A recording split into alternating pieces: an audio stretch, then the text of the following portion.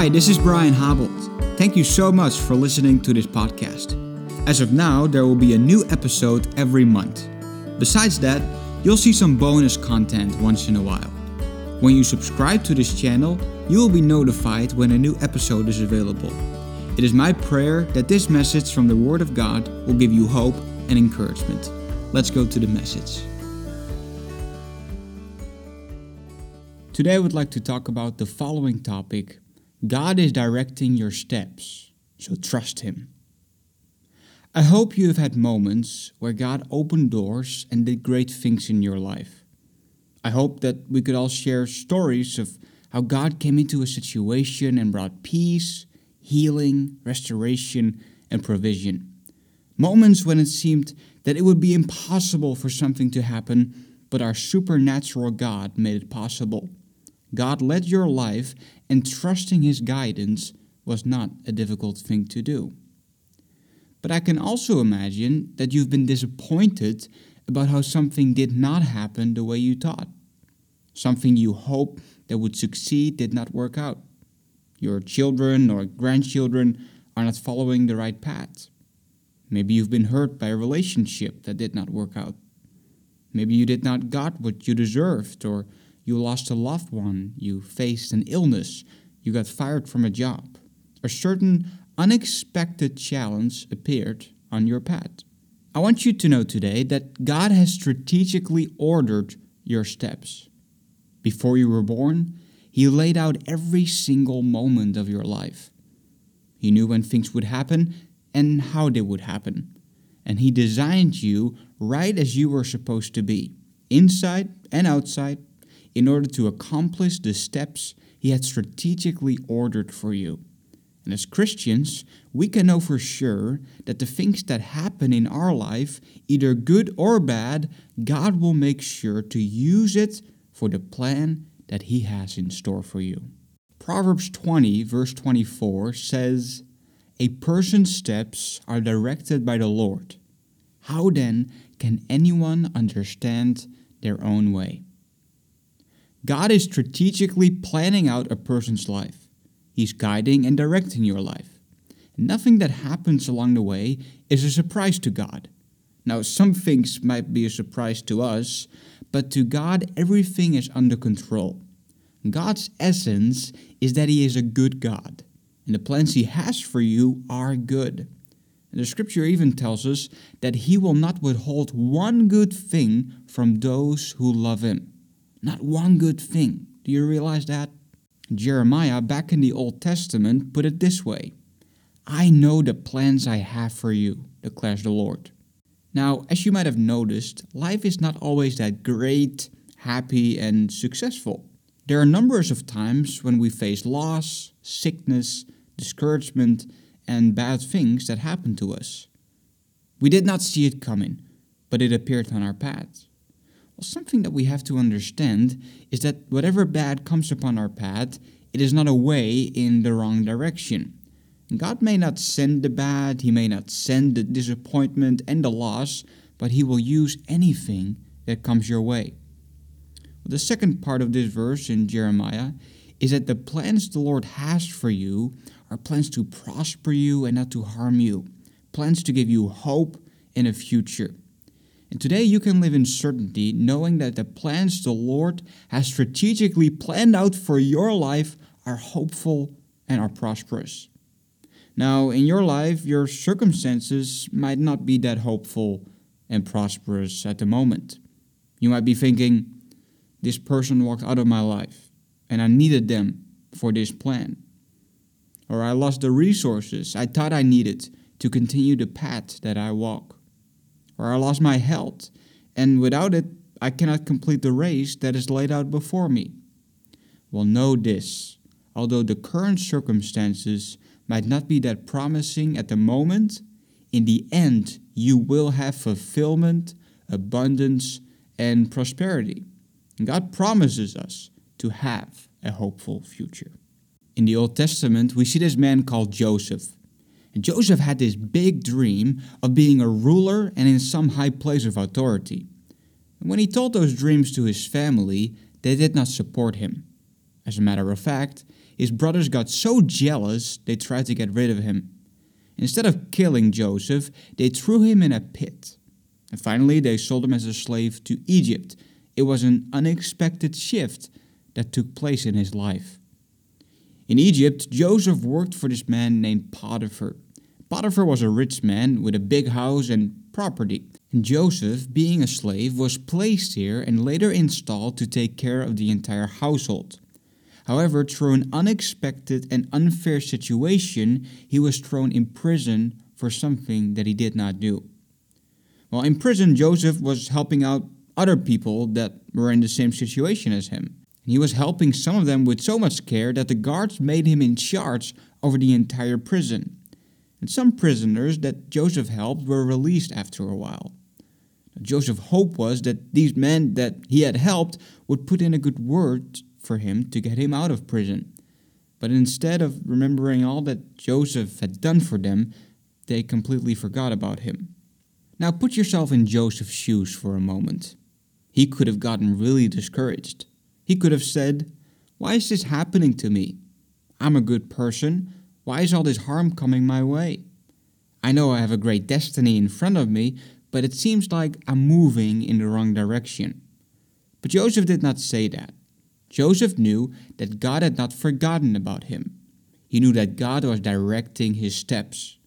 And so Joseph kept doing good even while the wrong things were happening, because he knew he would end up where he was supposed to be. Well, after 13 years of wrong things that were happening to him, Joseph was suddenly installed as the second most important ruler over the entire nation of Egypt. Well, like with Joseph, your steps are directed by the Lord. The second part of our verse that we started with in Proverbs 20 verse 24 says, "How then can anyone understand their own way?" I can imagine that Joseph had no idea why he was going the way he was going. He was promised to be the ruler of a nation, but he was working as a slave and he was in prison. Only by knowing that God is directing our steps, we can imply that we also will not be able to figure out everything that happens along the way.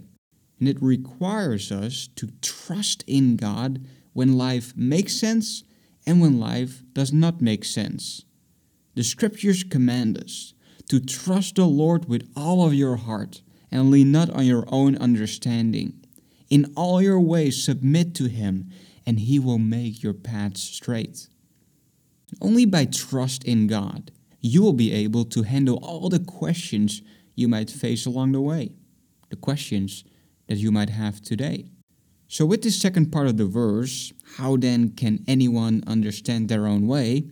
The scripture basically says you will not be able to understand what happens along the way. And that means you need to trust God. Now let me ask you a question. Do you trust God to bring you to this hopeful and prosperous future? And do you trust Him to turn the bad into good in your life? And do you trust that God will always give you all that you need? In the summer of 2015, God started speaking to me about a church in Southern California called Shepherd's Grove with Pastor Bobby Schuller. And I knew the church from the television program called Hour of Power that his grandfather, Robert H. Schuller, hosted from the Crystal Cathedral. And since I was a little child, I used to watch this program with my family before we went to church on Sundays from the Netherlands. The program has been on television since the 1970s. God started speaking to me to go to this church and to do an internship the following summer. Now, the only problem was that I had no connection with this church whatsoever. I'm from the Netherlands, and at this moment I was doing a Bible college in Boston on the East Coast, and California was not only on the other side of the United States, but it was twice as far from my home in the Netherlands. During the summer, I would actually have to work in order to save up money to return back to school the following school year.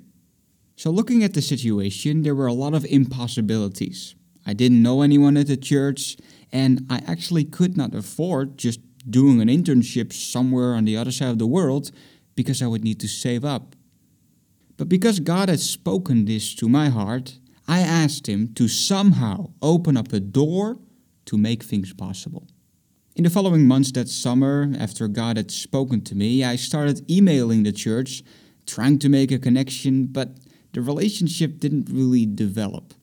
In November 2015, I was invited to go to a student leaders conference from the Assemblies of God in Springfield, Missouri, because of my position at the school's government. And at this conference, there were about 40 people from different Assemblies of God schools across the United States. On one afternoon during the 3-day conference, I was sitting next to one of the speakers when we went on a little bus ride.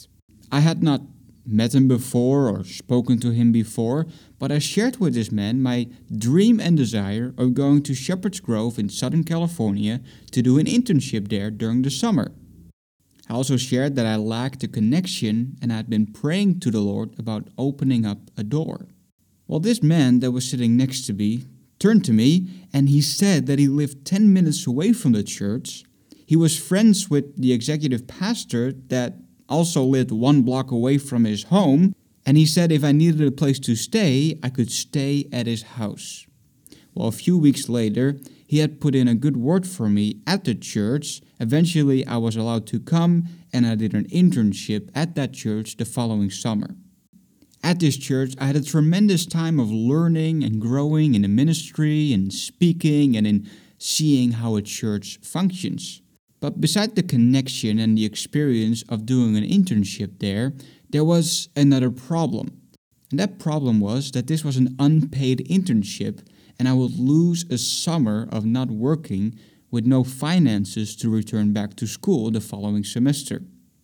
However, over the last few weeks that summer, I got blessed by different people from the church that contributed to my school bill. And when I had counted up all the money that they had given me, it was more if I would have worked a full-time job all summer. Would you say that God was directing my steps? He put the dream in my heart and made it come to pass, and did more with it than I could ever think or imagine. In the United States, there are more than 300 million people living there, and I was sitting right next to the perfect connection on that bus ride that opened up a door for me to be there. I want to encourage you today to please not be worried. A lot of times, when circumstances happen that are unexpected, we tend to get stressed and worried. They're very human, natural responses. We don't know how certain things will work out or how we can fix them. A lot of times, we can't even do anything about the situation. It is out of our hands. Jesus told us something very simple but very important. He said, "Do not worry about tomorrow, for tomorrow will worry about itself. Each day has enough trouble of its own." Worrying is not going to get us anywhere. Maybe you are stressed today, you're anxious, you're nervous, you can't sleep at night because of some things that are going on. But I want to encourage you today to please lay it down before the Lord, because each day has enough trouble of its own. Lay down your worry, lay down your stress. Today is a new day. The Lord is with you at this very moment.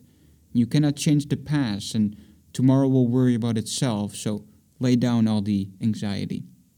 The scripture even says that you cannot add a single hour of your life by worrying. There's not 1 hour, not even a minute, not even a second you can add to your life by worrying. So rather you can spend all these hours and all these days in peace and rest on the inside to do other things and not think about it. The founder of Hour of Power, Robert H. Schuller, said something very important about this. He said, "God knows more about our tomorrows than we know about our yesterdays." God is directing your steps, so trust in Him. When you gave your life to the Lord, He started leading your life. And sometimes this leading is over the mountaintop, and sometimes this leading is through difficult times. But in a certain situation, you need to just blindly accept the Lord and surrender to Him. Trusting God in the good times is easy, but trusting God in the bad times, it can be hard. So I'm asking you today, do you trust Him?